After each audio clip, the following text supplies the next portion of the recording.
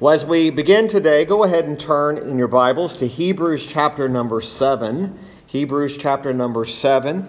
And we're going to be looking at this particular text this morning to remind us of where we've been as far as our study. Last week in our confessional study here of chapter number 8, we spent the majority of our time dealing with Christ as the mediator. And today we're going to kind of further that along a little bit and deal today with another aspect of this mediatorial office, which is Jesus as the surety. And Jesus as the surety. Now I will tell you we'll be spending some time on this because this particular principle, this particular truth will not be able to cover in just one day, but we are going to begin that this morning. In Hebrews chapter number 7, beginning there in verse number 1, the Bible says, "If therefore perfection were by the Levitical priesthood, for under it the people received the law.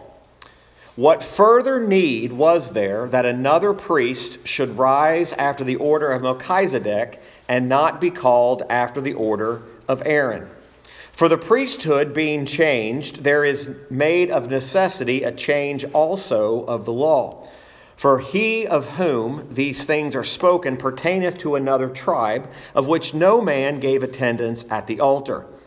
For it is evident that our Lord sprang out of Judah, of which tribe Moses spake nothing concerning priesthood. And it is yet far more evident, for that after the similitude of Melchizedek there ariseth another priest, who is made not after the law of a carnal commandment, but after the power of an endless life. For he testifieth, Thou art a priest of forever after the order of Melchizedek. For there is verily a disannulling of the commandment going before, for the weakness and unprofitableness thereof. For the law made nothing perfect, but the bringing in of a better hope did, by the which we draw nigh unto God. And inasmuch as not without an oath he was made priest, for those priests were made without an oath, but this with an oath by him that said unto him, The Lord sware and will not repent. Thou art a priest forever, after the order of Melchizedek. By so much was Jesus made a surety of a better testament." Last week we dealt a bit with the reality of the appointment of Christ as mediator.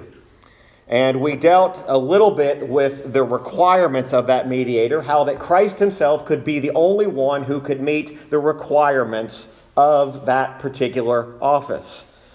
This morning we kind of build on that particular truth, and even there in chapter 8 of paragraph 1 of our confession, remember it said, "It pleased God in his eternal purpose to choose and ordain the Lord Jesus, his only begotten Son, according to the covenant made between them both, to be the mediator between God and man."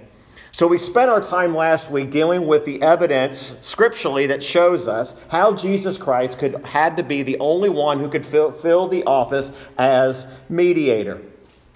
We've talked a little bit about how in this covenant before the foundation of the world between God the Father and God the Son, that Christ was ordained to these offices of prophet and priest and king.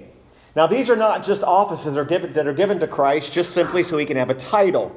Those three offices, the threefold offices of Christ, prophet, priest, and king, are all given to him in order to save a people for himself. In other words, if we were to drop one of those offices from Christ, in other words, if he was to not be prophet but priest and king, or he was to be prophet and king and not priest, he would cease to be able to be the mediator, and he certainly would be impossible to be named a surety. So it's important as we think about these things, in order to fulfill the requirements of what Christ had to do, there were two things involved in this covenant: the requirements and the promises. Requirements. The Father, God the Father, required certain things of the Son. In other words, God said, these are what Christ must do. These are the requirements. The requirements to do what? The requirements for the Son to secure the salvation of those the Father had given him. In order for Christ to fulfill that work, prophet, priest, and king, those requirements that must be completed were in order to secure the salvation of those whom the Father had given him. We cannot separate between who the Father has given and who the people are. Very important. The Son, in agreement to these requirements, had to not only agree to do this, but he also had to be successful in completing the work. It's one thing to be able to say, I agree to this. It's another thing to be able to complete what you've agreed to do. That's part of that covenant. So Jesus Christ had to perfectly fulfill all the requirements that the Father laid upon him. So the Father, by requiring certain things of the Son, made certain promises to the Son based upon the Son's success. The Father says, here are the requirements, and here's the promises that I will make, that upon your successful completion of these things, these are the things I will give you. Now, part of that particular requirement of the Father was that his Son, Jesus Christ, had to become a surety. Okay? Now, we looked at those, we read a lengthy passage there in Hebrews 7, but I want to draw our attention back to verses 20 through 22. Because you'll notice here, it says, and as much as not without an oath, he was made priests. For those priests were made without an oath. But this with an oath by him that said unto him, the Lord sware and will not repent, thou art a priest forever after the order of Melchizedek. By so much was Jesus made a surety of a better testament. So Hebrews 7 there is showing us that a surety is one who voluntarily enters into this covenant on behalf of someone else. That's ideally what the definition of a surety is. I am entering into a covenant on behalf of another person. In other words, that surety is a representative of another person. Notice it says that Jesus was made a surety of a better testament. So the requirement that the Father put on Christ was to be and to do and to act on the behalf of sinners, you and I. Jesus must become man in order to act on man's behalf. In other words, he had to become man in order to act on man's behalf. That's the incarnation.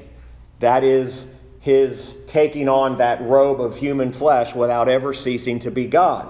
That's the realities of what we're talking about here. So he not only takes on the human nature. Now this is where it really starts to get even a little bit more involved. When we sing about Jesus taking on human nature, or even speak about Jesus taking on human nature, we're not just talking about that alone. He's also, by doing that, he's taking on all of the legal obligations that are required. A surety is not only acting on the behalf of another, but they're also taking on legal requirements. So what are those legal requirements? Jesus, as a surety, must take on everything that's required of the person that he's representing, which in this case is sinners. So what is the legal verdict that is pronounced against sinners? The wages of sin is death. So that God's legal declaration against sinners is that they are dead in their trespasses and sins. And there is a legal requirement in order for those requirements to be met. And those are only going to be found as Jesus Christ fulfills those obligations. Here's what we know about the sinner. The sinner cannot act on behalf of himself. He cannot offer anything on behalf of himself to pay for the legal obligations and the verdict that is standing before him. He cannot offer anything of his own that says, I'm going to pay for my own obligations.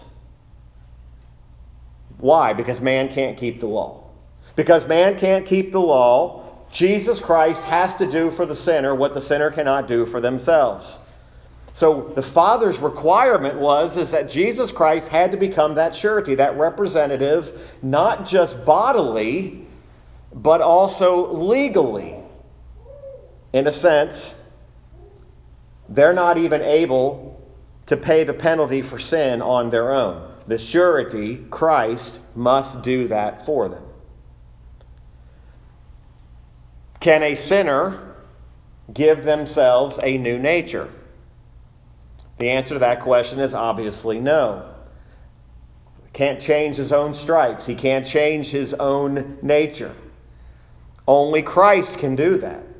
When we start talking about the legal ramifications and legal changes that must take place, we're not just talking about Jesus' incarnation by taking on human flesh. We're talking about he's taking on that representative to perform all these things that the sinner can't do for himself. That's what a surety's doing. That's what a surety is about. He does it for them. So when were these requirements laid down? The requirements for what Jesus must do was laid down in eternity past. This was not a plan after man sinned. This was a plan that was in place before man was ever even put on this earth.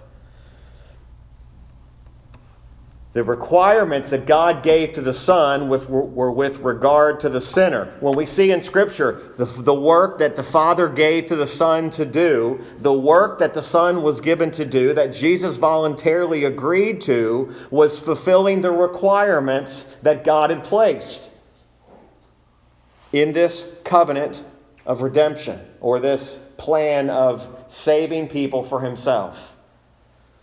So that was the requirements. What did what did God the Father promise if this occurred? He promised eternal life. The Apostle Paul in the book of Titus, chapter 1, the very first 2 verses, makes mention of this. Titus chapter number 1, verses 1 and 2.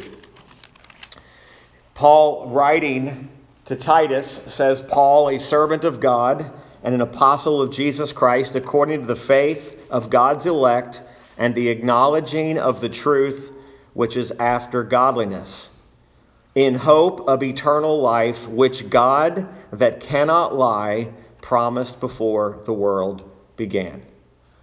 This promise that God the Father made was a promise that was made to the Son.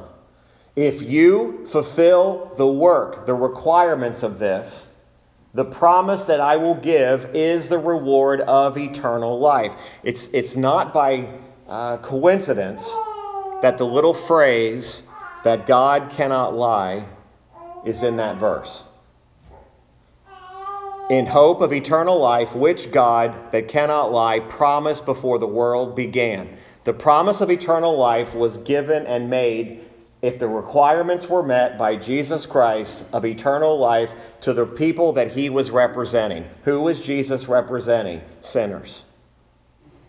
God the Father says, Jesus, my Son, in whom I'm well pleased, fulfills the requirements of a surety. As he does that, fulfills the requirements, the result will be, I will give eternal life unto all those that I've given to him.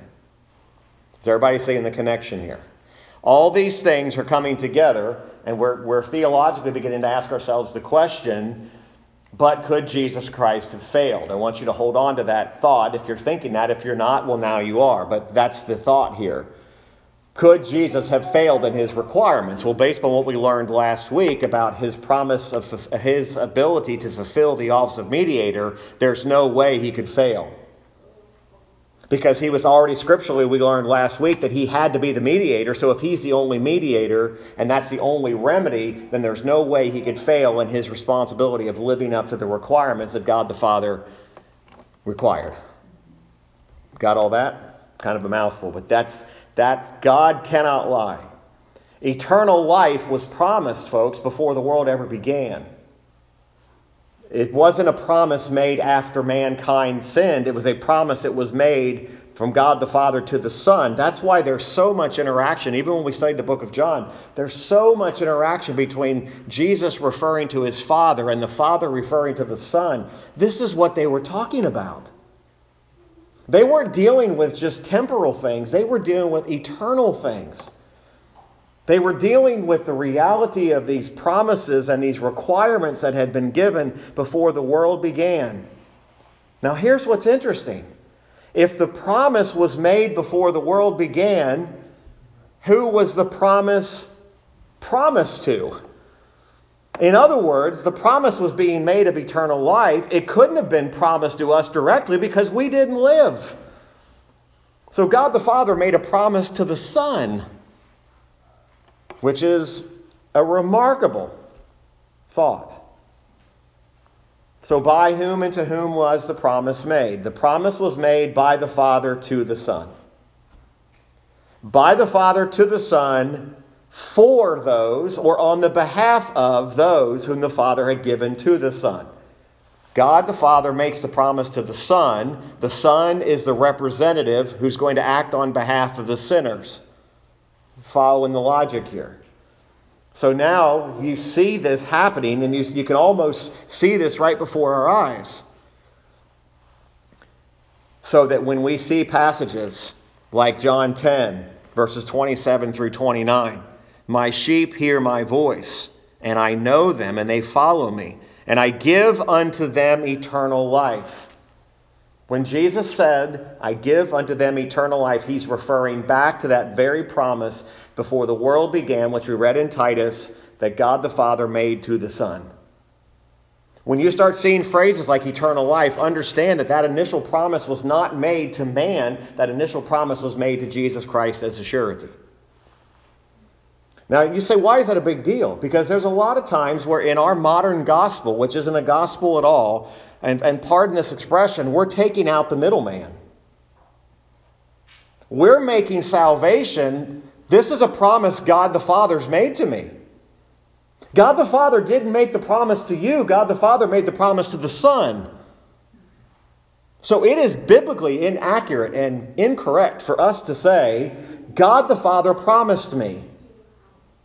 No, God the Father promised the Son that if the Son lived up to the requirements, that Jesus Christ, as the fulfiller of those requirements, would then give eternal life that was given by the Father to those he represents. And you say, that's just a subtle thing. It's not worth splitting hairs over. I would argue with you strongly. It does matter. He says, I give unto them eternal life, that they shall never perish, neither shall any man pluck them out of my hand. Now here it is. My Father which gave them me. Now here's another truth we need to understand. Jesus Christ could not make the promise of eternal life apart from the Father. Jesus Christ could never step away from God the Father and say, listen, I'm going to make my own promises. Now you say, again, why does that matter? Because there's another subtle change that's happening in the gospel, or attempting to be done in the gospel, where man just says, all you need is Jesus. That's not biblically accurate. And you say, then preacher, why do we make such a big deal about in Christ alone? Because in that phrase, in Christ alone, takes in all of the realities of what we're talking about today. If I say in Christ alone, and I truly believe it as the five solas from the Reformation suggest and teach us, that's not taking Jesus by himself. That's taking him as the surety, as the whole, as a result of the promises that were made by the Father. He said, my Father which gave them me. The them there are the people that God gave to the Son, who the Son is acting as the surety or the representative, not just in human nature, but also in the legal requirements that God the Father demanded. He says, my Father which gave them me is greater than all, and no man is able to pluck them out of my Father's hand. I and my Father are one. That no man is able to pluck them out of my Father's hand, again, is important because that goes back to the promise of eternal life that was given before the foundation of the world, and God cannot lie. So here we see a glimpse In these verses, we see just a glimpse of the realities of what happened in this covenant. That covenant between God the Father and God the Son involved a promise of eternal life. Now again, we're so quick in our modern theology to just make eternal life sound like something so simple and something so easy that all you have to do is accept it.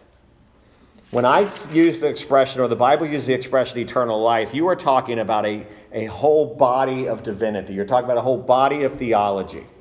You're not just talking about the translation from death unto life. You're not just talking about dying here and going to heaven or going to hell.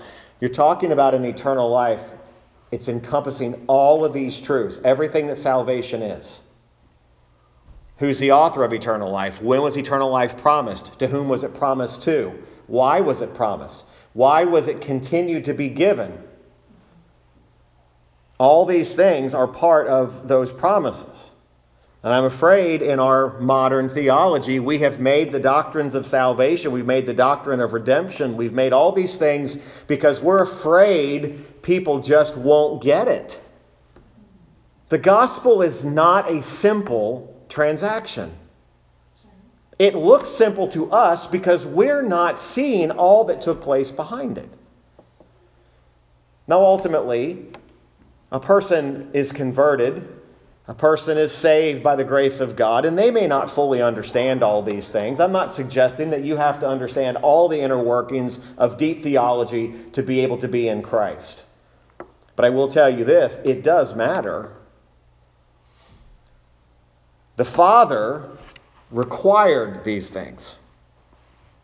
Louis Berkhoff made this statement.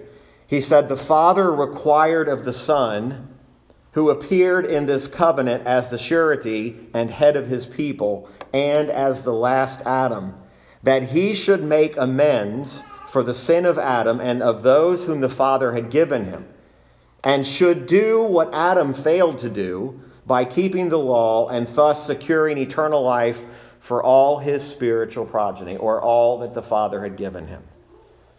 This was not a random act. This was not just something that God the Father thought up on the fly, or Jesus Christ thought up on the fly. It's fascinating, and this is kind of a side note. As I'm teaching the 5th and 6th graders at the Christian school, we're learning about some of these basic concepts. We're learning about the connection between the Old Testament and the New Testament, how to see Christ in the Old Testament, and then how to see the fulfillment in the New Testament. And that's why when you take these covenants together and you look at the covenant of redemption and you look at these promises made, you cannot forget initially and first of all the sin of Adam. You know, even as we studied chapter 7 of the Confession, we studied that in that order, not just because it's next in line, but because it goes together with chapter 8 of how all of this fits together. So it's absolutely essential that we understand these next three things. Number one, that this requirement of the covenant of redemption, it required and involved Jesus Christ becoming one of the human race. It was absolutely essential that Christ became man. In order for Christ to be a real surety for sinful human beings, he had to be a human himself. Again, and you say, do we really have to split hairs over this? Yes, we do. Because there are churches, quote unquote, that teach that Jesus was either God or he was man, but he was never both. And yet, if he was not 100% man, then all of eternal life goes out the window. All of it. You have no hope. You have no promise of eternity if there is absolutely no humanity. Why? Because we learn that he had to have taken the place of the people he was representing. We're going to look at some scripture that backs that thought up. Galatians chapter 4, verses 4 through 5. Galatians chapter 4, verses 4 through 5. This is found in a beautiful section that's often a reference to those who are heirs of the grace of God, or those who can expect to receive this wonderful blessing. But in Galatians 4, verses 4 through 5, it says, "But when the fullness of the time was come, God sent forth his Son," and this next phrase is so important, "made of a woman." That's his humanity. Made under the law. This is all a precursor to now what it said in verse 5. To redeem them. Do you see the connection? He had to be made of a woman and made under the law. In other words, he had to be subjected to what the law required, which is what? That's the law of God. That's what's required of all humans. To redeem them that were under the law, that we might receive the adoption of sons. To redeem them that are under the law is to act as that surety to fulfill what his represented people could never do. Which was what? Fulfill the law. And became ye, and because ye are his sons, rather, God hath sent forth the Spirit of his Son into your hearts, crying, Abba, Father. Wherefore thou art no more a servant, but a son, and if a son, then an heir of God through Christ. This is a beautiful passage of Scripture, as they all are. But the Father required the Son to become one of the human race.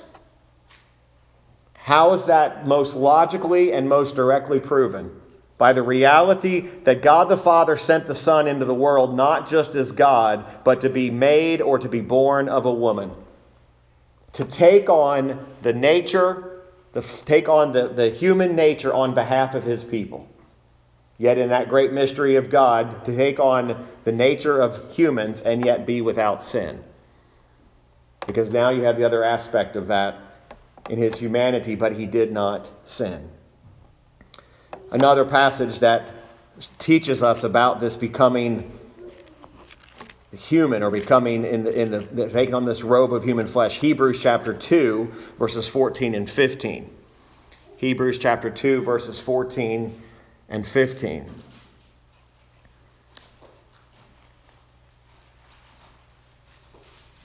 This is in the section describing him as a high priest, more specifically as a merciful high priest. Verse 14, Hebrews 2.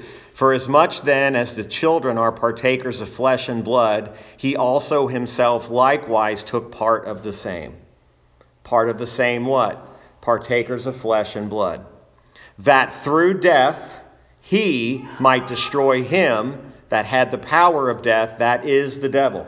That verse teaches you right there that if Jesus doesn't die in his humanity, he does not destroy the power of the devil. His humanity on the cross is essential. The Bible tells us right there exactly what happened. That through death, he died in his humanity, but he didn't die as God. That's so important. For verily, and deliver them who, through fear of death, were all their lifetime subject to bondage. For verily he took not on him the nature of angels. Again, there is so much deep doctrine in this. He did not take the nature of an angel, but he took on him the seed of Abraham. Humanity. Wherefore in all things it behooved him to be made like unto his brethren, that he might be a merciful and faithful high priest in things pertaining to God. Here it is, to make reconciliation for the sins of the people. To reconcile a holy, just God and sinful people, Jesus Christ, through that humanity, his death on the cross, he made that reconciliation possible. You're still there in Hebrews 2. We've already go back to verse number, I don't know if we read this earlier. Oh, we already read that, verse number 11. So those verses, Hebrews 2, verses 11 through 15. Then over to Hebrews 4, verse number 15. This is kind of a reminder of what he just said here in verse 17. Hebrews 4, verse 15 says, "For we have not a high priest which cannot be touched with the feeling of our infirmities, but was in all points tempted as we are, yet without sin." So there we have Jesus in his humanity fully touched with the feeling of our infirmities. He knew what it was to hunger. He knew what it was to thirst. He knew what it was to feel pain. He became human, yet without sin. So it's essential and important that in order for Jesus Christ to be the surety and to fulfill the requirements of the Father, in order to receive the promise of eternal life for the people he represented, which is you and I, he had to have become one of the human race. Number two, it involved Christ placing himself under the law. Now, this is an important distinction, not just as an individual, but as a legal substitute. In other words, his substitutionary death becomes the verified and confirmed and legal way to deal with the issue. So the Father sent the Son on this clear mission. What was that mission? What was that purpose? It was to place himself under the law, not just as a human individual, but as the legal substitute. Okay, that's the legality of this theology. That's the legality of what's happening here. He had to be able to take upon himself all the legal liabilities. Now, just from a legal standpoint, in our world, I don't want anybody else's legal liabilities. Like whatever you're required legally to do in your own personal life, I don't want your legal liabilities and you don't want mine. In this sense, he's taking on all of the legal liabilities of all the people in which God the Father gave him. And that's an important distinction. All the people God had given him. We saw that from Scripture. So as a surety for his people, he must take on himself, Christ, all the legal liabilities that his people were required to pay. Had they sinned? Absolutely. In Adam and by choice. Right? So Christ, therefore, in order to be the legal substitute, actually has to pay the penalty on their behalf. That's why I said from a personal standpoint, I don't want the legal liabilities that you have or to be responsible for paying your personal liabilities on that.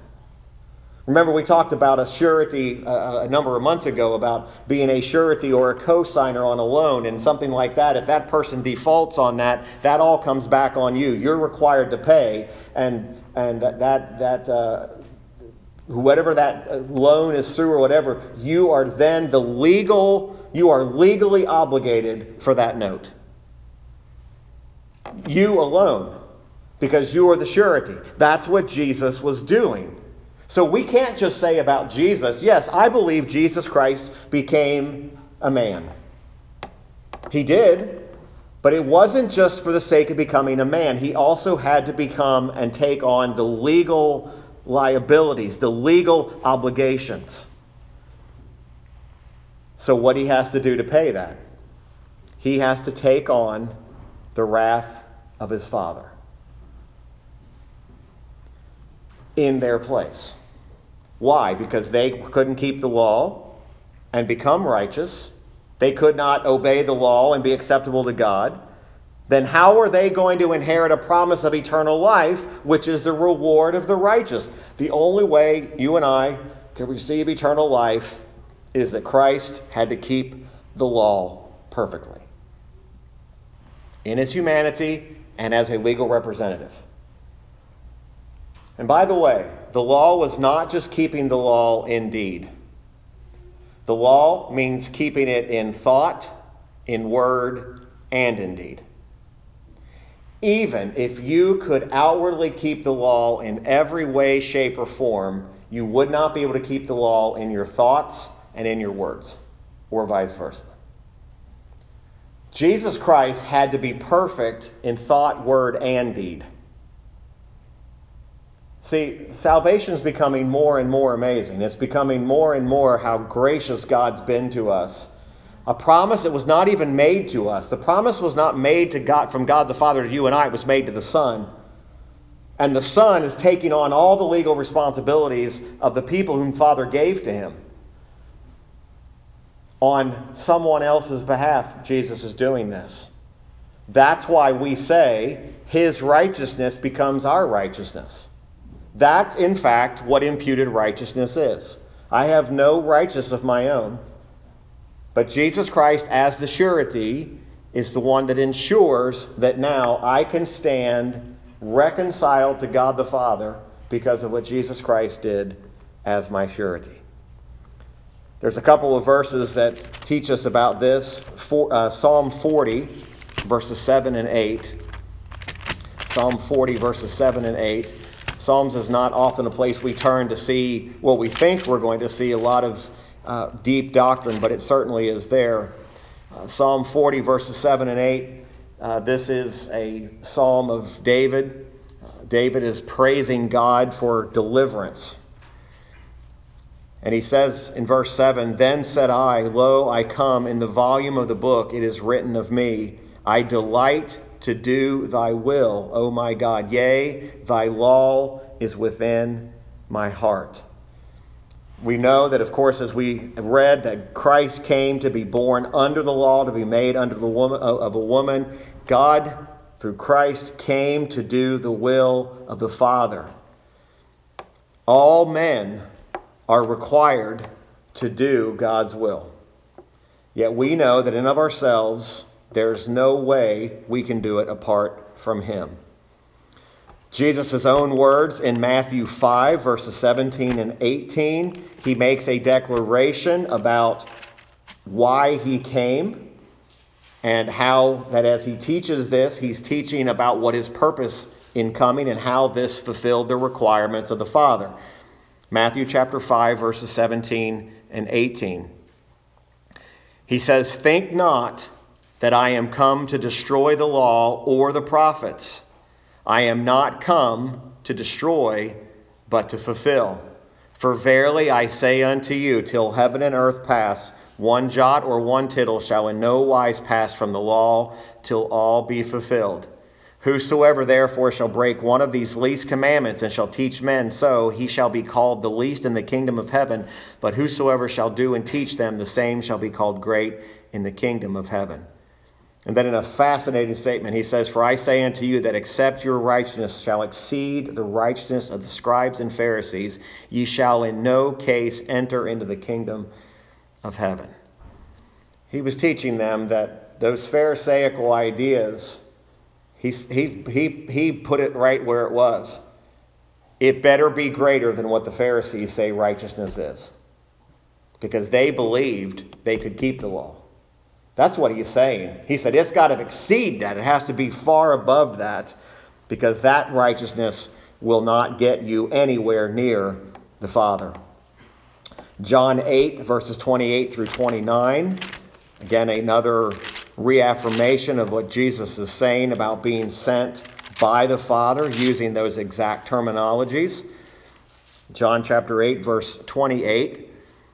"Then said Jesus unto them, When ye have lifted up the Son of Man, then shall ye know that I am he, and that I do nothing of myself, but as my Father hath taught me, I speak these things. And he that sent me is with me, the Father hath not left me alone, for I do always those things that please him. As he spake these words, many believed on him." Christ again says, "I'm speaking sent of the Father, acting and speaking in perfect accordance with what the Father's instructed me to do." That's what he's declaring. Philippians chapter 2, verse 8. Philippians chapter 2, verse 8. So many passages that teach us these great truths. Philippians chapter 2, verse 8. "Being found in fashion as a man, he humbled himself and became obedient unto death, even the death of the cross." If you were to give a summary, someone says, if you could summarize Christ's life in one word, as in his humanity, what would it be? The word would be obedience. You say, Christ did so many things, though. He healed so many sick. He raised people from the dead. The greatest way for you to describe Christ's humanity is the word obedience. Because if he was not obedient in the very things his Father sent him to do, every miracle he did, everything he did would be worthless. Obedience in doing what? Obedience in keeping the law on behalf of his people that he's representing, and in dying for sinners, obedient unto death, even the death of the cross. Christ took on as the surety for his people not only the requirements, but the penalty of the law in himself. I will pay the entirety of the penalty for the people that my Father has given to me. Romans 5, we've learned this on a number of occasions, but Romans 5:19, a familiar passage, says, "For as by one man's disobedience many were made sinners, so by the obedience of one shall many be made righteous." Adam, that first legal representative for mankind, failed. We know that he failed. Every single person who's united to Adam failed with him. You and I fell in Adam. We've learned that. Bringing upon ourselves condemnation. Christ becomes that second Adam, or that last Adam who never fails. So all that are united by faith to Christ are made righteous, justified, and they live forever. That's eternal life.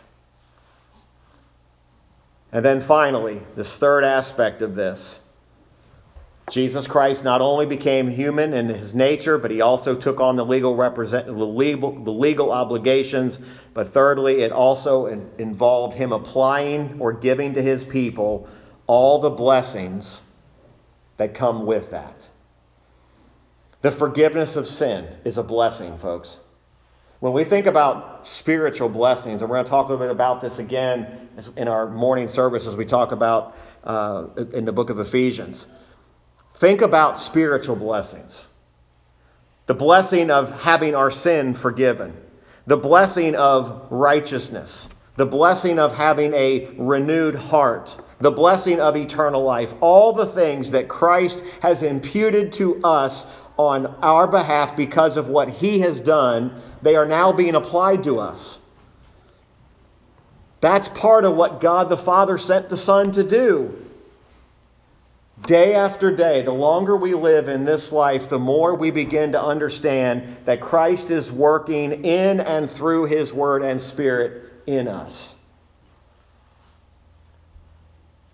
Jesus went on in John 10, you don't have to turn there, but he goes on to mention that those that hear his voice will follow him. Earlier in that text, he says, "Other sheep I have, which are not of this fold, them also I must bring, and they shall hear my voice, and there shall be one fold and one shepherd." We see the word must. That word teaches us that was the will of the Father. Christ must do the will of the Father and complete the mission God sent him to do. What was that mission? It included not just laying down his life, but also calling his sheep to himself. Folks, this is not just about Christ laid down his life, now you do what you will with that. He laid down his life and then he called you to that. That's the difference between the free will salvation and saved by grace. Free will salvation says Christ laid down his life, now do something with it. Saved by grace, biblical grace, is Jesus Christ laid down his life, and as he laid down his life, he accomplished the work of salvation on your behalf because he effectually called you. There's a huge difference in what I just said. He called his sheep to himself. So we'll finish with this, Hebrews 7, verse 25, and this will wrap this up for today. Still a lot more to unpack, but this will pull at least this thought together. Hebrews 7, verse 25. Wherefore, he, that's Christ, is able also to save them to the uttermost that come unto God by him, seeing he ever liveth to make intercession for them. I love those phrases. He is able to save them to the uttermost. Where are these people that are being saved? Who are these people? Where are they coming from? They are people that God the Father promised to the Son that as the Son completed their requirements would be given to him. Christ's work as the appointed mediator involved the requirement, now get this, of saving his people to the uttermost. Or we may be more familiar with the word completely. This word that phrase, saved to the uttermost, has been used to say saving all over the world. In its context, that is saving to the uttermost. That means completely. In other words, Christ didn't do 99% of the work and left the other 1% to you. Saved to the uttermost means I am saved completely. I am saved through and through.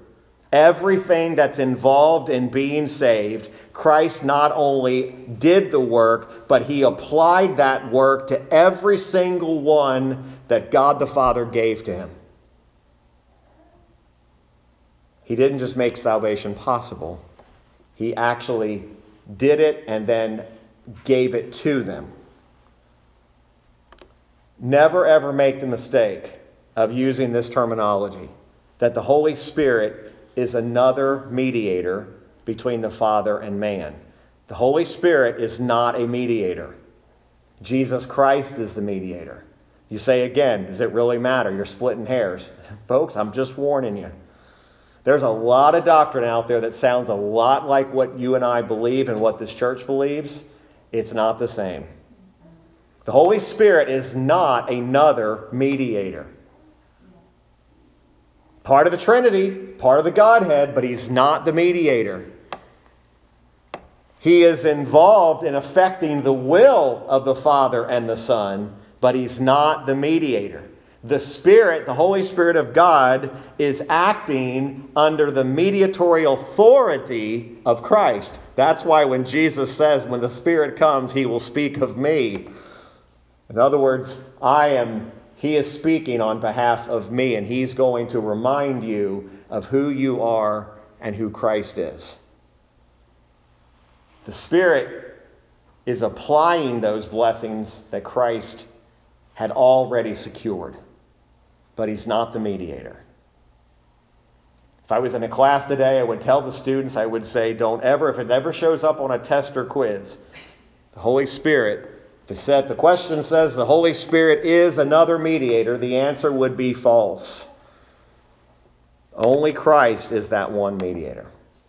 All right, so hopefully that'll help us. So next week, we'll kind of get into a little bit deeper, some more about these promises, about how all this came together, the promises that were made not only to the people, but then the promises that are specifically made to the Son himself. And that is actually a fascinating study when you start to see behind the scenes of even what God the Father was promising to the Son himself. All right, so we'll stop there for this morning. All right, anybody have any questions?